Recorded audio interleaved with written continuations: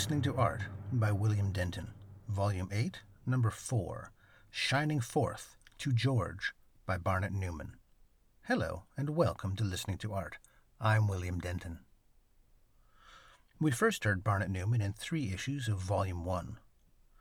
Volume 1, Number 5, We're Heroic as Sublimus, includes some biographical information, and Volume 1, Number 7 was the first of 5 recordings of Voice of Fire. In Volume 1, Number 6, Day 1, I quoted something Newman said in Emile D'Antonio's documentary Painter's Painting, transcribed in Barnett Newman, Selected Writings and Interviews, edited by John O'Neill, pages 302 to 308. I will quote it again. Some 22 years ago in a gathering, I was asked what my painting really means in terms of society, in terms of the world, in terms of the situation. And my answer then was that if my work were properly understood, it would be the end of state capitalism and totalitarianism. Because to the extent that my painting was not an arrangement of objects, not an arrangement of spaces, not an arrangement of graphic elements, was an open painting, in the sense that it represented an open world, to that extent I thought, and I still believe, that my work, in terms of its social impact, does denote the possibility of an open society, of an open world, not of a closed institutional world. This is a painting, oil on canvas, 442 centimeters wide by 290 centimeters high. Now let's listen to Shining Forth to George by Barnett Newman, recorded at the Musée National d'Art Moderne in Paris on 15 July 2019.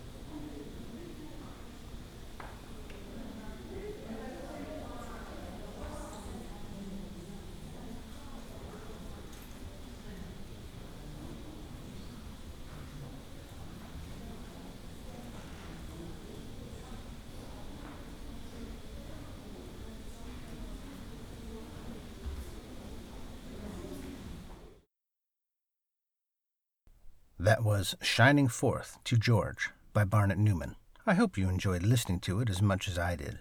For more information and links to things I've mentioned, please visit listeningtoart.org. Listening to Art is licensed under a Creative Commons Attribution 4.0 International License.